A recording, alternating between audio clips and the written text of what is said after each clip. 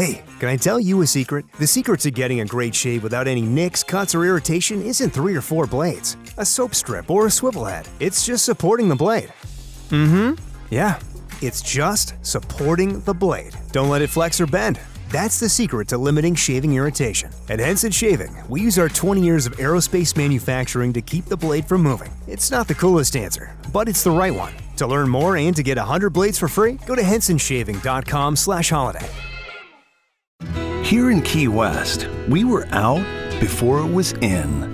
In this open and inclusive paradise, you can be yourself, make new friends, and savor our live and let live vibe. With LGBTQ+ friendly accommodations, our legendary nightlife, and year-round activities and events, it's always a good time to come as you are. Key West, close to perfect, far from normal. This is an official download from thecustardtv.com. Hi everyone and welcome to another edition of the Custard TV podcast. Joining us today, we gave her a week off last week, but she's back in full force, would you say, Dawn? 25% force, we'll just call it that. I'm upright, I'm dressed, that's about as much as you're going to get from me. And someone who's not upright, Gary's with us as well. I am sitting upright. I do also have a blanket as well because it is cold. Hi Gary, how are you? How have you been? I'm all right. I've had about 6 years off. So no, 6 months. I checked. 6 months, is it? Oh, okay. So was that for good behaviour? Happy to be watching television again. How have you been generally? Tell the listeners. Like they care. They don't care. They don't see anything. Long-term listeners. Gary fans. I've got notes about previous podcasts as well. I have been listening. I've moved since the last time I was on the podcast. I'm now living somewhere else, but still in Kent, not back in London. Had surgery? I had surgery, yeah, a bariatric surgery. So that's going well. I've joined a pool club. I now play pool every Wednesday. And this week I got the winning shot that won it for our team.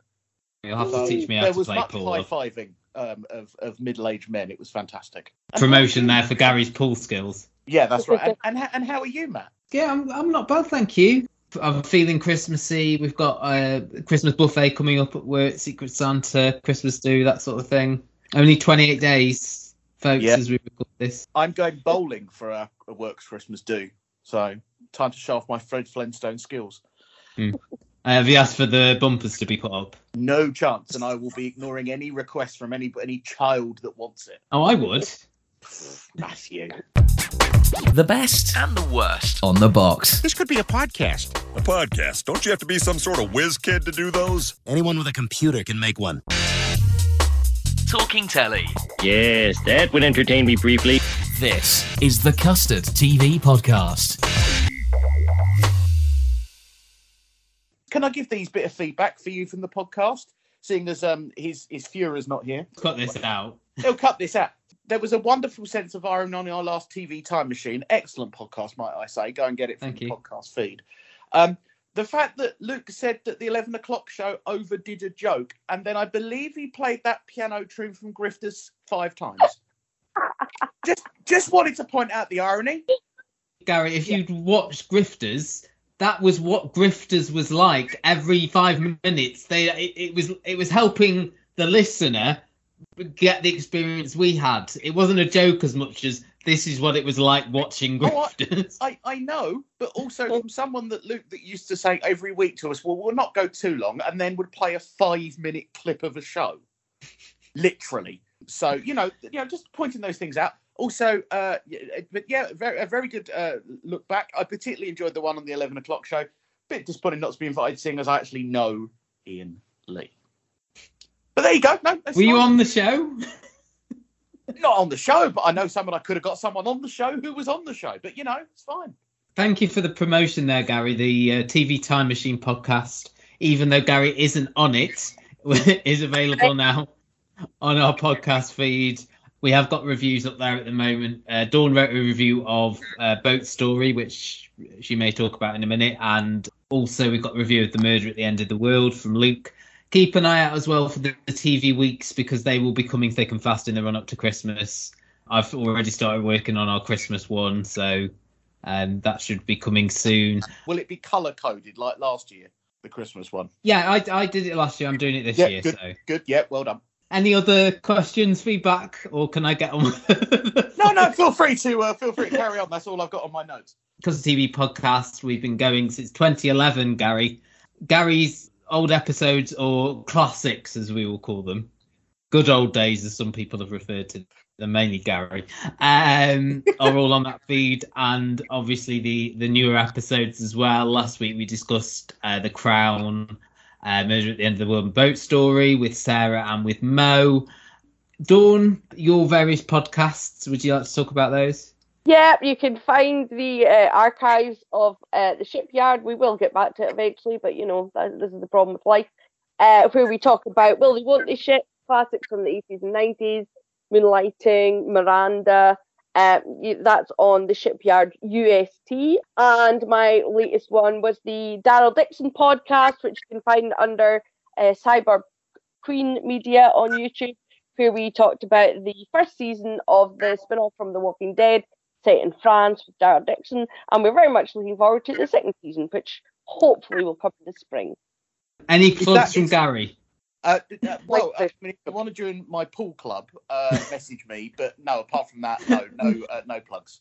Do you want to narrow down which area of Kent? No, not at all. I don't know what couple of listeners you guys have now. They might be stalkers and things, We will be talking today about Channel 4's The People Next Door, which is would you call it a psychological thriller, perhaps? I'm not quite sure how to describe that one.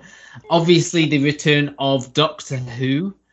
Cary Grant biopic Archie from ITVX, and on BBC Three we have got new comedy Such Brave Girls. But first of all, what have we been watching? Gary, let's start with you. Have you got anything you've been enjoying recently on the TV? Nothing on the actual telly. I mean, I'm thinking of giving it away.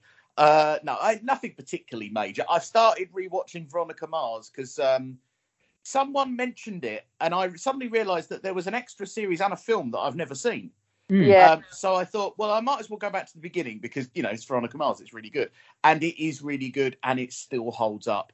Particularly the first two seasons, I think, if I remember rightly, where there's the big mystery about who killed Liddy Kane and all of that, and that doesn't yet get resolved quickly. So it's really good.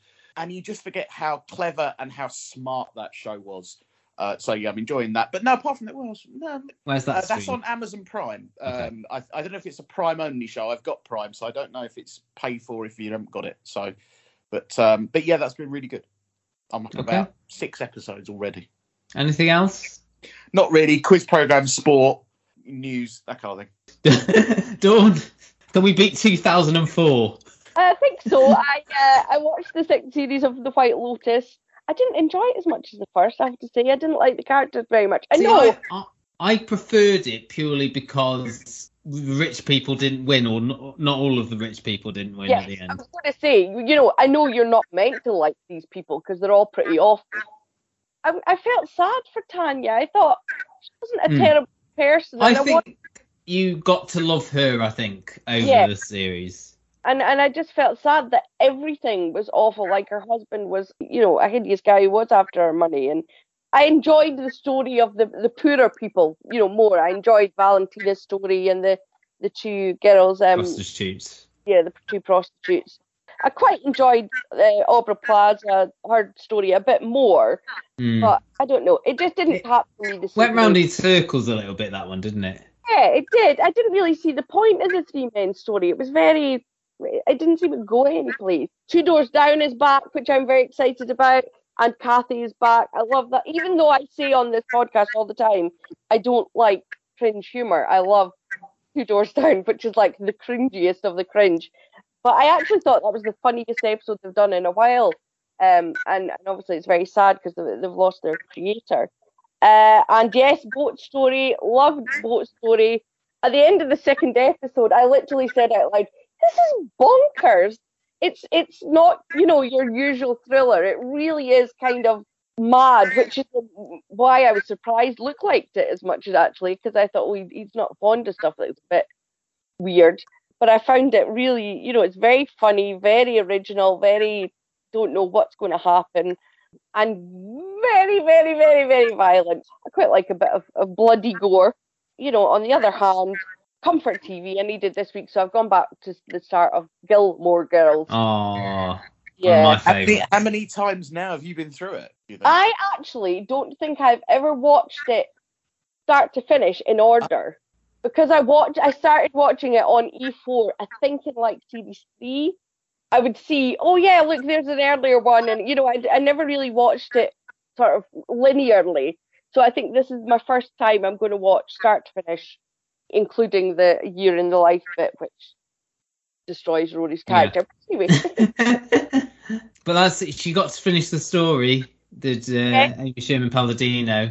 I was ground floor for Gilmore Girls. I remember watching it on Nickelodeon. Was the first place you could watch it in the UK, and then the Hallmark Channel picked it up, and then I watched it on nefarious means, and then E4 bought it after that, like after it all finished. I don't think I've watched a lot over the last week or so. Strictly, obviously. Have you been watching Strictly, Gary? Nope. Okay. Is your vendetta with the Strictly band finally? I think after they murdered Nirvana, I think earlier this year, I think I decided to give it. No, I don't know. I haven't watched the last 2 series. I don't think. I'm afraid. So with that being said, let us get into our reviews. First off, the 60th anniversary of Doctor Who, which has been celebrated across the BBC. Gary, have you been binging on old episodes at all? Have you been? I have gone back. I did go back and watch the last episode of Jodie Whittaker's series, just so that I could remind myself, because as we will talk about, I kind of fell out of love a bit with Doctor Who in the last year, because I didn't like the writing. It wasn't her. I don't have an anti-female Doctor thing. Don't worry, I'm not woke. Or I am woke, or whatever it is. But I just think she was badly written, and the plot lines were very confusing, and they didn't feature her enough. I think that's one of the things, and that was one of the things about last night's episode I like. We focused on the story of the Doctor, which is what it's all about. Yeah, so you're more Russell T Davies than Chris Chibnall, is what you're saying? I think so, yes. More queer as folk than Broadchurch. Okay. And Dawn, what's your relationship with Doctor Who? Because we haven't really, you haven't really discussed it. Dawn's in a relationship with Doctor Who? Well, she wants to be, I think. I wish I was, that's for sure. Doctor Who has been a huge part of my life. I have so many memories, because I have 2 older brothers who were firm Tom Baker, obsessive.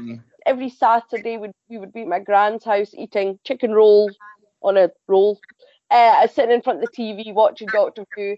I remember queuing with my brothers to meet Tom Baker, and my brother got a nosebleed, and we went to the exhibition in London in 1980 and 1981, and I made my mum carry me around because I was terrified, because there was a Dalek loose that would just go around, and I was like, no, it's gonna get me. When it came back, I loved it when it came back anyway, with Chris Eccleston, but then the cast David Tennant, and I went, yes, please, thank you very much. I was a big shipper of Ten and Rose, but I've carried on ever since, and I think I feel the same way as Gary. I love Jodie Whittaker, but I do think the writing just wasn't there, and I don't think the companion's story worked. I really like Bradley Walsh, oddly enough. The group of them didn't work for me. It didn't really feel like a companion. It felt like a Steve Wright in the Afternoon Posse had joined her, for those of a similar age. Ask your parents. That's it, yeah. We're no longer under Chris Chibnall. We're back to Russell T Davies, who's come back for this 60th anniversary. And if you did miss somehow the regeneration, for the first time ever, the Doctor has regenerated into a previous form, being of the human David Tennant. And in this episode, we get the return of Donna Noble, Catherine Tate's excellent character. And I think what that shows is that the one thing that Russell T Davies is going to do is he's going to go back to, it's about the Doctor and the companion and the adventures. Yes, you're going to have your longer term storylines. They're all going to build to a nice crescendo, but your weekly stories are going to be much more focused on time mishaps and visiting strange places, and the Doctor being firmly involved in every scene and every situation. In this one, we get the evil baby Yoda, the Meep, is the villain of the week, and this is an alien that looks like it has crash landed in the middle of a war or in the middle of a capture by another race of aliens. It gets to know Donna's daughter, actually named Rose, and she rescues the Meep and hides it away in her shed and is trying to sort of protect it. We also have a guest appearance from the unit, which have been involved in a lot of previous Doctor Who episodes. But the main part of this episode is the Doctor trying to find out why he has been brought back in this form. Hey, can I tell you a secret? The secret to getting a great shave without any nicks, cuts, or irritation isn't 3 or 4 blades, a soap strip, or a swivel head. It's just supporting the blade. Yeah, it's just supporting the blade. Don't let it flex or bend. That's the secret to limiting shaving irritation. At Henson Shaving, we use our 20 years of aerospace manufacturing to keep the blade from moving. It's not the coolest answer, but it's the right one. To learn more and to get 100 blades for free, go to hensonshaving.com/holiday. He believes it's got something to do with Donna, even though she has had her memory wiped to protect her because she had the mind of a Time Lord installed in her, if I remember rightly. And if she remembers the Doctor or any part of her old life, there's a fear that she might die. The episode is very good. It's very quick, but equally does hit all those major points. You get some wonderful moments of reunion. You do get the classic behind the glass moment with David Tennant and Catherine Tate, something they did a lot of when they were in that. So they did lots of episodes where they would end up being stuck behind glass, and that appears to be a thing they've brought back.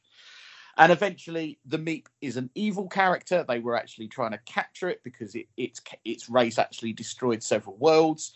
And even though it started off looking really neat, it actually was quite scary. Wasn't there a famous voice as well? I'm sure I saw something of a voice at the end. Miriam Margolyes was the voice of the Meep. Thank you very much. And I think overall, this episode was a fine return and a fine setup to what hopefully will be an exciting series for this year. Seeing as you've got an affinity for David Tennant, Dawn, do you want to tell us what you thought? I think it felt like we'd gone back in a good way, so don't look back, as the Doctor always says, you can't afford to look back. But I think when the Doctor Who has kind of felt a bit diluted in recent years, and this felt like we were back to the core part of it. It was a proper romp, lots of running about, lots of gobbledygook in a spaceship. David Tennant and Catherine Tate are just magnificent together. I love them together. I always loved the fact, despite I'm such a big shipper, that they were totally platonic. That difference in their relationship, and it was very clear, and she was always going, "Oh no, I am sure it will have upset some of the Gaminier fans on Twitter with the story about Donna's daughter, played by Yasmin Finney, who a lot of people will know from Heartstopper, that she is trans. And I really liked that it was actually key to the story. And I absolutely sobbed when the reveal was made that why Rose is called Rose and all the things that she remembered. I was crying. So it did its job. And I just don't have a bad word to say about it. I thought it was fabulous, and it did feel quick. And the music, Murray Gold's back. I thought it was very sort of industrial but orchestral at the same time, which I love. Only 2 little bits that I thought that it could have used. I was waiting for the post-credits setup for the series. Me too, yeah. Which it didn't do, but then, we've got another possible regeneration this series, so I'm imagining they're keeping their cards fairly close to their chest. And we didn't get an awful lot about the big bad this year. All we got was one very cryptic message at the end when the Meep was sent back to its home planet about, we'll wait till I tell the boss, which was the really only sort of moment that we got. Matt, what did you think of it? What was your takeaway? Just to answer your thing there, Gary, I think we'll probably get that at the end of these 3 specials. Oh, okay. As you say, the full series will be with Ncuti Gatwa in the new year, so I would imagine we get that, or at Christmas, because I think there's a Christmas special again this year. So I think very much this is the BBC setting out its stall saying, Doctor Who is back. We sort of recognise the criticisms from the last few years. We have got a new Doctor waiting in the wings, but I think they needed maybe this little bit of respite, having one of the classic Doctors return for 3 episodes and have him reunite with his past companion and sort of clear up what happened to them before because how it ended last time as well, wasn't it, with all the companions sort of talking about their experiences and stuff like that. Yeah. And it sort of almost fits into that in a way, that here's this companion who can't remember their experiences, yet somewhere in the back of their mind still has something they missed, and is informing their choices without them realizing it. I watched this with my mum, and we went through a cavalcade of emotions with the Meep, in terms of, that would be a lovely plush to get my niece for Christmas, and because it looked like a Furby, didn't it, the Meep? A cross between Furby and Baby Yoda, I said. Baby Yoda, yeah. So it's like, oh, that's so cute. Oh, let's get that, and then, oh no, I don't want that anymore. When it was revealed to be evil, but then again, it's like it's sort of Gremlins, isn't it? I think that's the general. Yes. Yeah, that's a good analogy. But yeah, Miriam Margolyes seems to be having so much fun as the voice. I know they did like a Doctor Who confidential thing afterwards, where I think they showed some footage. Unleashed or something? Unleashed.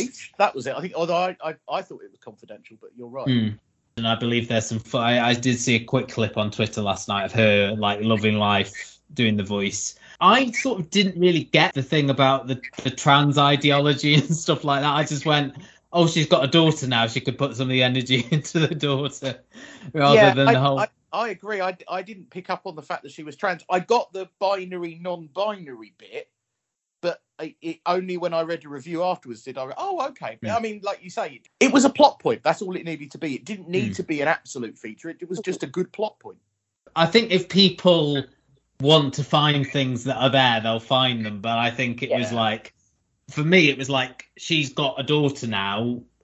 It's not just, all this energy is not just in her. That's how I interpreted it. I know there was the added layer of the daughter being trans, but there didn't need to be that understanding of it. And I found, like, looking afterwards and actually looking at this, people saying, oh, it was clunky how they incorporated it. And obviously me and Gary, it just went over our heads completely. And I thought, the introduction of Yasmin Finney, who, myself and you, Dawn, love on Heartstopper, the husband as well. I agree with Dawn as well that it's great to have this platonic relationship between Donna and the Doctor.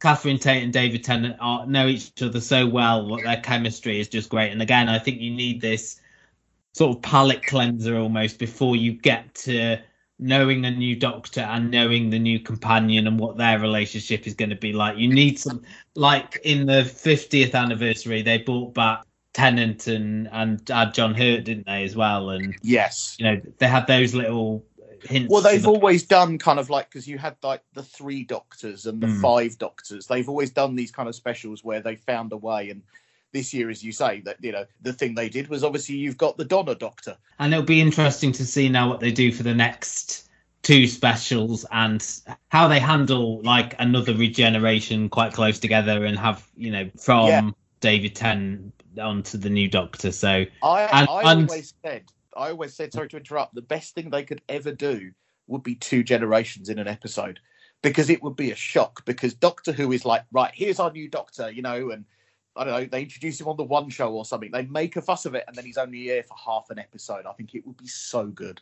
But this is about as close as I think we'll get to it. But and I don't think either of you mentioned it yet, but the new TARDIS design as well is brilliant. Yeah, and the new uniform as well. I don't know whether we'll get that in the next episode. He was still wearing the very thin suit that he had at the end of the last one. So again, there always used to be a thing with Doctors where they would go in, maybe not in episode 1, but maybe like in episode 2 or 3, they would go and change their outfit. I don't think we're going to get that with Tennant, because I think it will wait till the new guy. Well, they've shown his new outfit, haven't they? Isn't he sort of? He's very sort of Shaft 1970s is a Ncuti Gatwa's look, which I'm loving, or sort of 60s. Like with the jacket and the leather jacket, and I can't wait. Ncuti Gatwa is a real clothes horse. He looks amazing in clothes. Clothes. So 2 more specials left in this series before it takes a break for the new year. Everything on the iPlayer. I can't recommend it if you're a Who fan. The iPlayer is a definite place to go at the moment. The Tales of the TARDIS, I watched them. Oh, so emotional. I really loved that, with a lot of the old companions sort of getting closure, which they didn't have, as well as from Sarah Jane Adventures too. Yeah. I thought it was really well done. I loved it. Just given those 5 minutes with those characters. And I think there was just those little nods and things like, like the fact that she made dolls of all the bad guys in the Donna and everything. And then the other thing is, and I just remembered it, with them saying Wilf's in a wheelchair, he can't go upstairs. Of course, that was the old joke about the Daleks. That, again, is just like a nice little nod to the last 60 years. There you go. But yeah, so as Gary said, we've got 2 more specials. And I think, I'm pretty sure there is a Christmas special as well. I hope so. Now we turn to something completely different. This is Archie. This is a biopic series about Cary Grant. It's written by Jeff Pope, who did a lot of the true life dramas that starred Sheridan Smith. So Mrs. Biggs, Scylla, The Moorside. This is, as I said, about Cary Grant. His real name is Archie Leach, hence Archie. In terms of timelines, it moves all over the place. We've got 3 sort of distinct timelines. We have Archie as a young lad who we meet in Bristol in, I think, 1911 is where we first meet him. His older brother is ill and then later dies. This affects his mum. She gets institutionalized by his dad and later dies, according to his dad. Dad basically leaves Archie with his grandma, who has no time for him at all. He finds solace as a teenager in the music hall, auditions for a role in the Bob Pender troupe, which is acrobats, clowns, that sort of thing. He forges his dad's signature to say he can be part of the group. His dad finds out, but then basically sells his son to the circus, more or less. He then goes to New York with the troupe, falls in love with America and says he's going to stay there. Then we're in the 1960s with Jason Isaacs playing Cary Grant at the height of his fame, twice divorced. And we see his early budding romance with Diane Cannon, who he went on to be married to. This is partly based on the book that she wrote about being married to Cary Grant. And I believe she's an executive producer as well as Diane Cannon in this. And then we are also in the 1980s, where an old Cary Grant is doing a series of almost like an audience with shows, talking about his career. And it allows Jeff Pope to sort of do these flashbacks in a way with Cary Grant talking about it.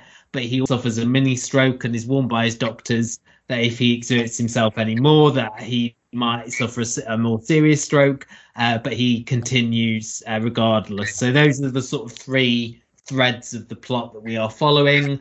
I'll go to Dawn first. What were your thoughts on this, on Archie? I think I had a bit of a different idea of who Cary Grant was, or rather, I didn't know. I had a bit of an assumption he was part of the kind of Frank Sinatra type Lothario, because this is produced by his daughter and his ex-wife. It is actually much more favourable than an outsider coming into it. I think if people go into this expecting to see a detailed journey through his career and how he finds films and how that film goes in his career, you're not going to get that. There is a huge leap in it. It goes from sort of his age about 20 maybe up to him 39, and we don't see anything in between, obviously, which is probably the height of his fame, because this is really exploring his psyche and his emotional need for approval and love because of what happens in his childhood, that he's desperately trying to feel accepted, and that's his journey into becoming a father, and that's what this story is about. Rather than Hollywood. And I thought Jason Isaacs, I mean, he's incredible. There are some shots where you would just think it was Cary Grant. It doesn't feel like an impression. He carries himself like Cary Grant, this sort of erect, I don't know, I can't even explain it, but he does an amazing job. And he really depicts Cary Grant's charming nature. He has all these friends in Hollywood. You see Princess Grace and Alfred Hitchcock, and we see Doris Day. Everybody loved him because he was a very lovable person. it's a very positive portrayal, even though it's showing how damaged he was inside. I think paints him in a very good light. They sort of gloss over this rumor or whatever it is that he lived with a man who was in a relationship with a man for years, and they just kind of gloss over that because his daughter actually sued. Here in Key West, we were out before it was in.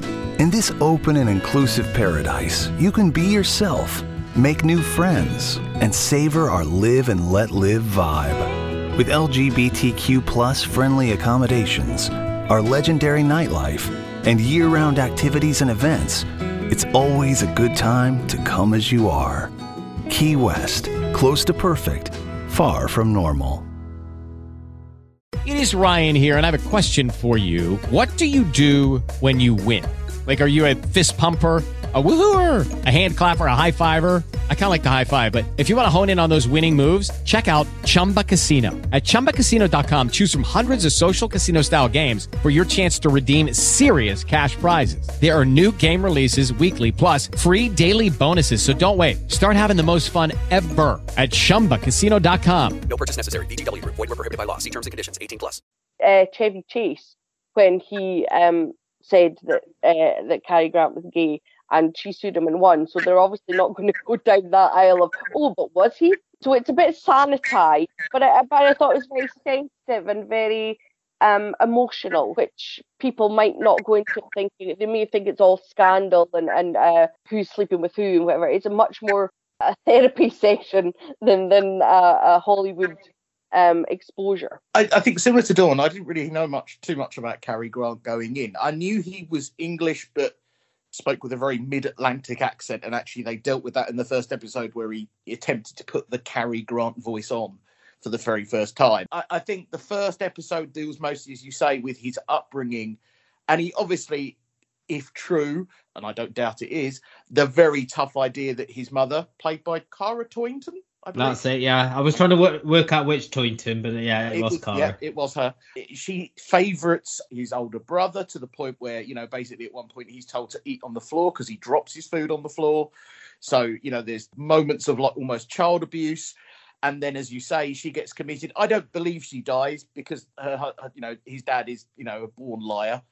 Yeah, I don't really feel I know much about him from this first episode. I think I learned a lot about his upbringing and the reasons, but there was only really one scene, the very weird scene where he has dinner with his future wife's character on a bed because he doesn't own a dining table, he says, which is very, very Hollywood. And they kind of get into this idea, and he says, oh, don't you want kids? And what about marriage? And he sort of talks about, I don't need any of that. I just need to be loved, and to talk a little bit about his love of the crowd and the love of being applauded and things like that. But other than that, nothing that would make me kind of go on and watch the rest of the series, if I'm honest. I didn't think Dominic West was particularly outstanding. Or Jason Isaacs, even. Or Jason Isaacs, sorry, even him. Sorry. That's the Crown. You're thinking about the Crown. Hold on, Isaacs is the big bad, isn't he? He's in Harry Potter, isn't he? Yes. I'll give you that they do look similar. They are. I don't know why I thought it was. Funnily enough, actually, some of the supporting cast were because the guy that played Hitchcock I recognised, and the guy that played his agent I recognised. Yeah, Jason Watkins was his agent. Laura Aikman played Diane Cannon, who you'll know from a lot of British comedies and things like that. So it's all British actors playing Americans. Yeah, but I thought what was interesting was that actually that the hardest part is that this was a thing when I was growing up. Cary Grant was a famous impression that people would do. It was kind of like a Mike Yarwood impression because he's got this very recognisable voice and stature and way of acting that was kind of the same. Funny enough, I had no idea he was offered the part of Bond, but I could kind of see it. That was interesting. I thought it was funny. So say the same character for 4 films? I thought there were moments of little humour, but not enough for me to keep watching. I'm in agreement with you, Gary, that I enjoyed it, but I didn't really get that hook. Just thinking about something similar that was on earlier in the year on ITVX, Nolly, which was another biopic with Helena Bonham Carter playing Noel Gordon. And that had the sort of underlying thing about the sexism in the industry and her being a difficult woman, but if she was a man, would she be treated the same? So Russell T Davies, oddly, as well, wrote that. This is just a very standard biopic for me. There wasn't anything going on beneath the surface. Obviously, you know, they're telling the story of this man who has never really found that love, as you said about the, he says specifically he can't have kids. And she thinks it's a biological thing, but then he said, no, I just can't do it. I couldn't be a parent. You know, so it is about trauma in a way, but I didn't find it skirted away from like the classic biopic, which we've seen from Jeff Pope in the past, but I didn't think it did anything new apart from maybe the technical aspects where we saw the memories come through, almost like come through his glasses, these memories of him as a lad in black and white. We saw behind him when he was doing his talks in the 1980s. I love Jason Isaacs as an actor, and he is very captivating here. I didn't think the look completely worked. Sometimes I thought he looked more like Dustin Hoffman than Cary Grant. And in the 80s scenes where they give him the big glasses, he also reminded me a bit of the old man from Up. But I thought he was great. And the younger actor as well, who played the teenage Cary Grant, actually. I wrote his name down. Oakley Pendergrass. Yeah, so Oakley Pendergast, I thought. I mean, the younger one as well, the young boy, but it was a solid watch, but there was nothing really going on beneath the surface, anything that would really sort of entice me to watch the whole thing. But I can see this being something that people will watch over Christmas. I think it's on at the right time on ITVX. I know that ITV are going to be showing Nolly on the proper channel over Christmas as well, so this might be a nice compliment to that. The generation above ours might like it because Cary Grant died in the 80s when we were all quite young, Matthew very young, and like, you know, I just think maybe we just don't know enough about him. As you say, we can be fans of his films, but we didn't grow up in that lifetime. So maybe the next generation up will enjoy this. I hope it does get an ITV showing. It will, because I don't think anyone will find it on ITV. I personally wouldn't have found it on ITVX if we weren't asked to watch it. Well, that is there on ITVX now. Tell your parents or your grandparents. Next up, though, again, something completely different. We move to Channel 4 for, is it called The People Next Door or The Couple Next Door? The Couple Next Door. And it's based a Dutch show that has previously been on Walter Presents called The Swingers, which is almost a bit of a giveaway, really. Yeah. You know, a bit more subtle with the British title. And it is over to Dawn Glenn for this one. And it starts with our favourite thing in the world, a Luke special. Hooray! And this, I would like to say, this is a proper Luke special because the epitome of a Luke special. Some of the Luke specials we've had recently, because like last week, Boat Story had it, but Boat Story did it in a sort of comical way almost, didn't they? With like some prologue start with the epilogue and things like that. And The Crown did it with Princess Diana's death. I'm a series behind on The Crown, and I'm wary because of your review of we even getting to this point. It literally starts with a man walking his dog by that French tunnel and seeing the crash and then ringing the police. That's like how Kennedy assassination type of thing, you know. But sometimes you'll have a flashback and then a 2 months earlier or so, you know, something like that where it is almost a little bit inconsequential. It's someone on the phone or something like that. But this is the epitome of the Luke special in that we've got an exciting scene and then we flash back to something more mundane anyway. Sorry, Dawn. Because it's a cabin in the woods, there's a gunshot, there's a lady in a negligee fleeing through the woods and 3 other people chasing her, a man with a gun chasing her, and then we go back in time.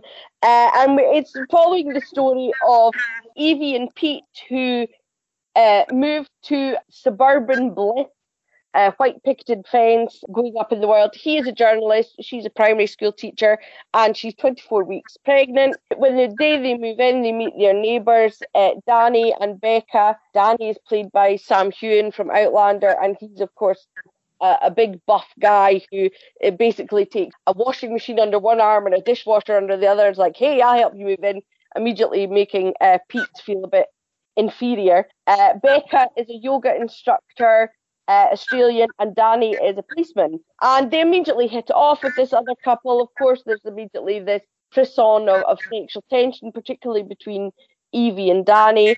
We also are introduced to another neighbour, Hugh Dennis, who plays a creep-tastic called Alan, who watches Becca a lot through his telescope, and he's tried to take her yoga class to get closer to her.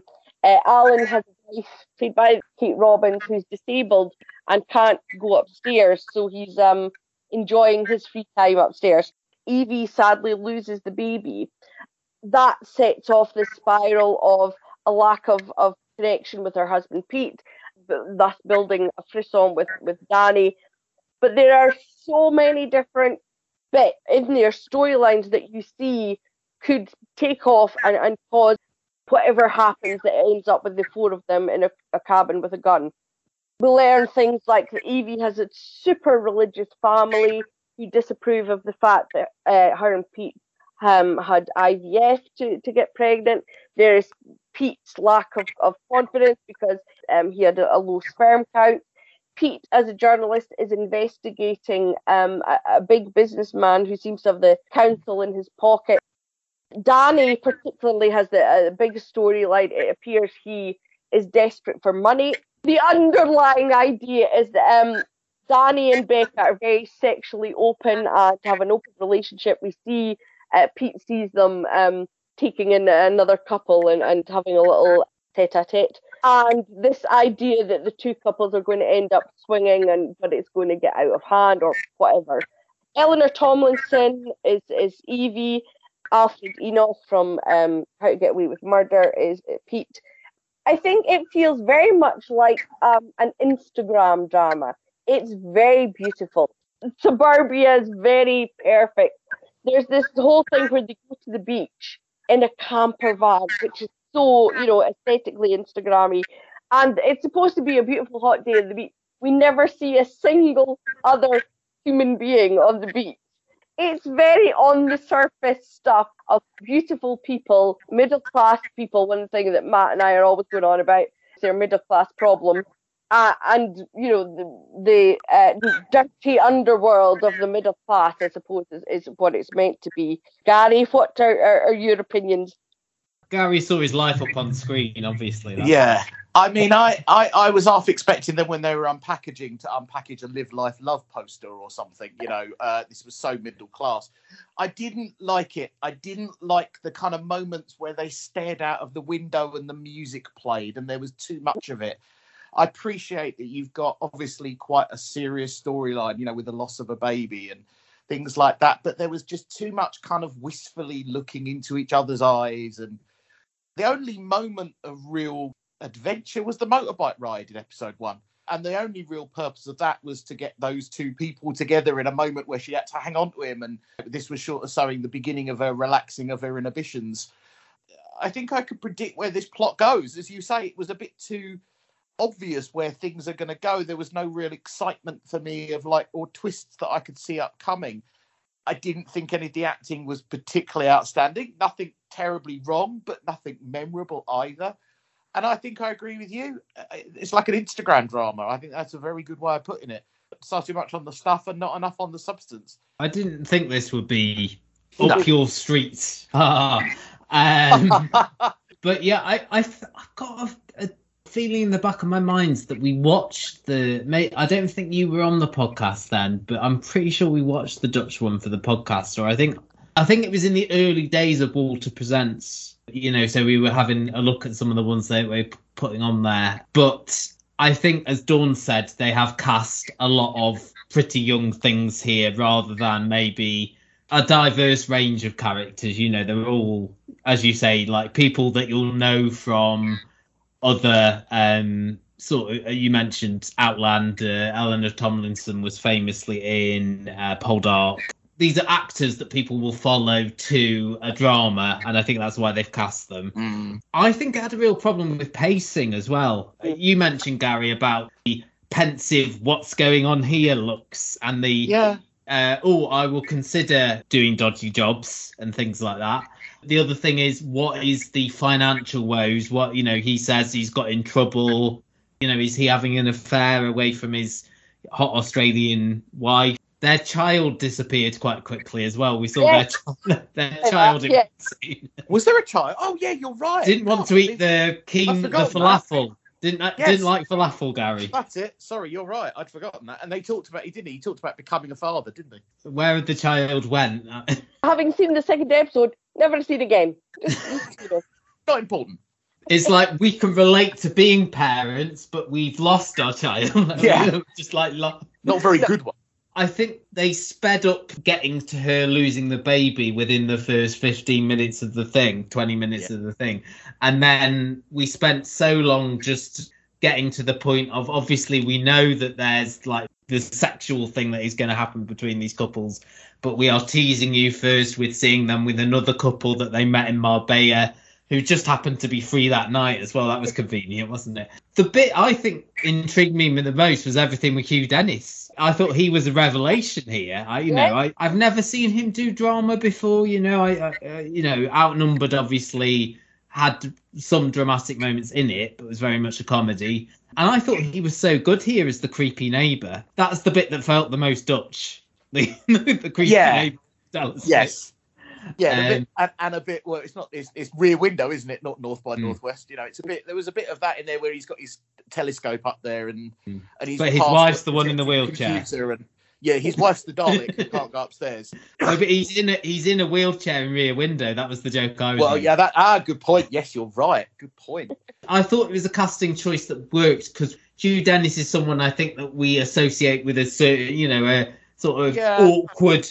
Middle-aged British man, and what if we turn that on its head a little bit and he is creepy? And I thought the scene of him in the yoga class was probably the thing that I'm going to remember the most in this, as you say, with Kate Robbins as well, which was another really interesting casting choice. I wonder if they've got something to do with the finals, what's their role in where we get to at the end with the gun, and he's obviously going to be involved in it in a way. Where does he slot in with the main plot? I won't be watching anymore either. I don't know where Dawn is on this, but I felt, apart from the Hugh Dennis stuff, everything else was quite tedious, and I didn't really care about any of them. The Hugh Dennis stuff reminded me of like when they tried to get Robin Williams to play bad guys. And because he's a very good actor, a bit like Hugh Dennis, he did it really well, but then it wasn't really memorable. And actually enough. It was good. I liked 1 Hour Photo. It was a good film, and Robin Williams was good in it. But do you really think of him now as a bad guy? No. I think he was a versatile actor. No, I do not know. Well, anyway, for me, I keep it to my own opinion. I didn't get it. Something Luke always talks about is that you want to feel that it's real. And I just spent too long going, even at the fact that she's 24 weeks and gets a new job as a teacher, she's going to go off on maternity leave and Yeah, they must have been thrilled at that hire. Yeah. But they can't discriminate, Dawn. No, I didn't say that. They didn't discriminate. Come on, Gary, you know HR. They can still be annoyed about it. I just thought stuff like that. And I like, what was the point of her being pregnant, losing the baby, which in another drama, that would be the central thing and the entire plot of how it affects their relationship, whatever. But as Gary said, it just was glossed over so quickly. And that's the word, gloss. It's all gloss. Yeah. And I won't be watching anymore, no. 6 episodes this is as well. And it's sort of, because of where we are now, it's put different places in the schedule. So that's not, is it? No. When you're on this late in the year, oddly, they've announced like the new series of Vigil's going to be on over 2 weeks just before Christmas, which seems a bit odd because that was one of the biggest hit dramas of last year. I would have thought that was a January thing, like the Happy Valley plot. Was Vigil the one in the submarine? Or It was, okay. But yeah, so that's the couple next door. Now we are ending on Such Brave Girls. This is a new sitcom written by and stars Kat Sadler as Josie. She is a bookstore employee. She suffers from depression. She's prone to overstaring at certain points as well, and hasn't got an inner monologue, I would say, is the best thing. It blurts out things. She lives with her mum, who is played by Sherlock's Louise Brealey, and her sister Billy, who's played by her real life sister Lizzie Davidson. Billy is obsessed with on-off boyfriend Nicky, going to obsessive lengths to win his affection. I watched the first 2 episodes. We have the second episode where she gets Josie to give her a hickey to get his attention because she sees him with a blonde girl. She asks Josie to dye her hair blonde. Mum Deb is dating new boyfriend Dev, who she mainly likes because he's got a big house, but she is trepidatious of inviting him around to the house because of the 2 girls. The dad left them 10 years ago, went out for tea bags and never returned. It's about these 3 women, a single parent household. Mental health is a big sort of recurring theme throughout. Let's start with Gary here. What did you make to this? This almost felt like 2 different shows. The acting of her sister was a bit awkward, and maybe she's not an actress. Maybe they picked her because she's actually her sister. It kind of felt like she was acting in a different sitcom than the others. She was over the top and braggadocious, and the mother was repressed, and the daughter was repressed, and the husband, or the prospective lover was repressed. But then they had all these kind of explosive moments, I won't go into any detail, but some interesting times in the kitchen that she walks in on, shall we call it a tete-a-tete, as Dawn mentioned it earlier. All she wanted was a mini milk. Yes, and yeah, exactly. I mean, I did. Gary, I know you like a mini milk. I love a mini milk. I don't know whether I can eat them anymore. And there were some nice moments of humour when she took her shopping, when the mum took her shopping. Because she doesn't know how to deal with depression and anxiety, so she just buys her new things. But then there was one point where, and the girl, because of the blonde hair, came over, and then she stuck a knife to her throat in a very shocking moment, and the mum just went, "Oh yeah, she just wants a Wagamama's." Because she'd said, "Oh, that's what I do." So there was kind of felt like there were times it was kind of this nice, sweet, little innocent, and then there were times it was going for this very edgy kind of thing, which I didn't really get. I can see there is a lot of really original, good comedy in it. All the stuff with the sister sending text messages saying she's going to kill herself, and then sending another one, and the police are outside. This is the police. She's dead. Yeah. How's your day? I liked that. I thought that was all good. Or when the mum comes into the room and they have this big conversation, and then she just says, "Mum, did you fart?" And she's, "Well, I can't do it in my room. He's in there." I think it reminded me a lot of Henpocalypse in the kind of grotesqueness of it. Very awful women and their family relationship. But, and it is quite grotesque. In the second episode, Matt will have seen this, there's a whole bit with the pregnancy test, which is really quite stomach turning. I didn't connect with it. Henpocalypse, I really actually quite loved by the end. I really enjoyed the characters. This central character didn't grab me, and I didn't feel interested in her story enough. It makes me think she's obviously a very talented writer, but that maybe she needs to write with someone else. This is too personal, I think, maybe. I don't know. There is some really good comedy in it, but I think as a vehicle itself, it didn't work for me. I really liked this. Maybe I just did connect with that character maybe a little bit more than you did. I can sort of see where you're coming from, Gary, in that the more extreme moments may feel a little bit out of place, but I don't think they did. And because you've got the 2 sisters here, the real life sisters, all those moments felt believable, even the more grotesque ones, in the way that I didn't feel the characters in Henpocalypse were as painted as well. Perhaps they felt more like caricatures, even though there were real life things beneath them. They felt like, like the Elizabeth Barrington character there felt maybe like a more thinly drawn character. But I did believe these 2 sisters and the mum and their sort of almost hate relationship. Yeah. How many times the mum Deb tells Josie that she regrets giving life all went downhill when I gave birth to Josie. But I've not really laughed out loud that many times in the first 2 episodes. I laughed out loud so many times. especially with the reveal in the hair dyeing sequence. But that they kind of like that to me should have been like the final joke of the episode. Like that should have been the big reveal at the end that she left the Asda sign on, which was lovely. But they kind of just brushed it over very quickly and then moved on to her pulling a knife. You know, that's where but these are the extreme reactions from these characters, and I think you get that from the Billy character, that her dream is to be with the boyfriend and have this baby. And as Dawn will know in the second episode, she says, "Tell me you love me," and he's saying, "Oh, are we role playing now?" Yeah, I think I fell for it a little bit in the same way I did with something like Alma's Not Normal. That's what this reminds me of. You could say larger than life character, but I found her really engrossing. I don't think they overplayed the stuff with the mental health. Louise Brealey as well was brilliant. Her comic timing was excellent.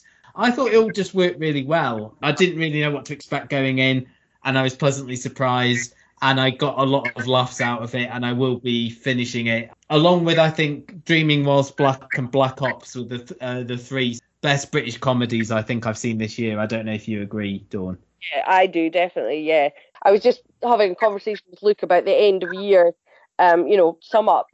And I was saying we're actually quite short on mainstream comedies, or rather, the big streaming companies. But BBC Three has done a pretty good job. It came as a surprise, but I really liked it, and I think that trio of women work off each other so well. I'm excited to see more, and I hope people do seek this out on BBC Three, Gary, or the iPlayer. But why are you telling me I'm not going to do it? So there's no point, To be fair, it is on BBC One after the news on Monday night. So if you keep the old BBC Three slot. If you just fall asleep in front of the news, you might see some of it. So I normally click over to the news night at that point, actually, to be fair, Matt. So yeah. Okay, Grandad. So Such Brave Girls, all on the iPlayer now. Thumbs up from myself at least. And that is us done for another week. Thank you so much for listening. Do you want to just go through where we can find you online, Gary? No, I at the Gary Show.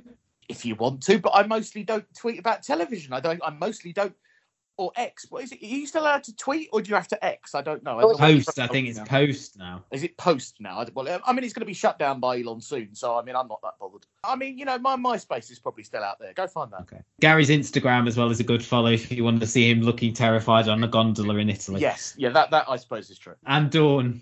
I'm still on Twitter, Dawn Glenn 2, and I'm on all the other platforms as Ikleosu, which is IKKLEOSU. And I'm at Matt's TV Bites. Luke, you can follow at Luke Custard TV, at Custard TV Pod for the podcast. We are on Instagram, it's the Custard TV. We are on Facebook, just search the Custard TV. And you can contact us via email, custardtvreviews@gmail.com. Probably you'll next hear another TV Time Machine featuring Dawn and Luke as well. And then all our sort of Christmas and end of the year specials will probably dominate December, but we might fit in a couple of review shows in there. Keep subscribed on your podcast apps of choice, as we always say. Please rate, review and subscribe, and we will talk to you soon. Thank you very much and goodbye. Bye. Rate and review us wherever you find us. I think that it's programs like this that help people realize that they're not alone. Search the Custard TV on YouTube, iTunes, and Facebook. Judy was boring. Hello. Then Judy discovered ChumbaCasino.com. It's my little escape. Now Judy's the life of the party. Oh, baby, mama's bringing home the bacon. Whoa, take it easy, Judy. The Chumba life is for everybody. So go to ChumbaCasino.com and play over 100 casino-style games. Join today and play for free for your chance to redeem some serious prizes. ChumbaCasino.com. No purchase necessary. Void where prohibited by law. 18+ terms and conditions apply. See website for details.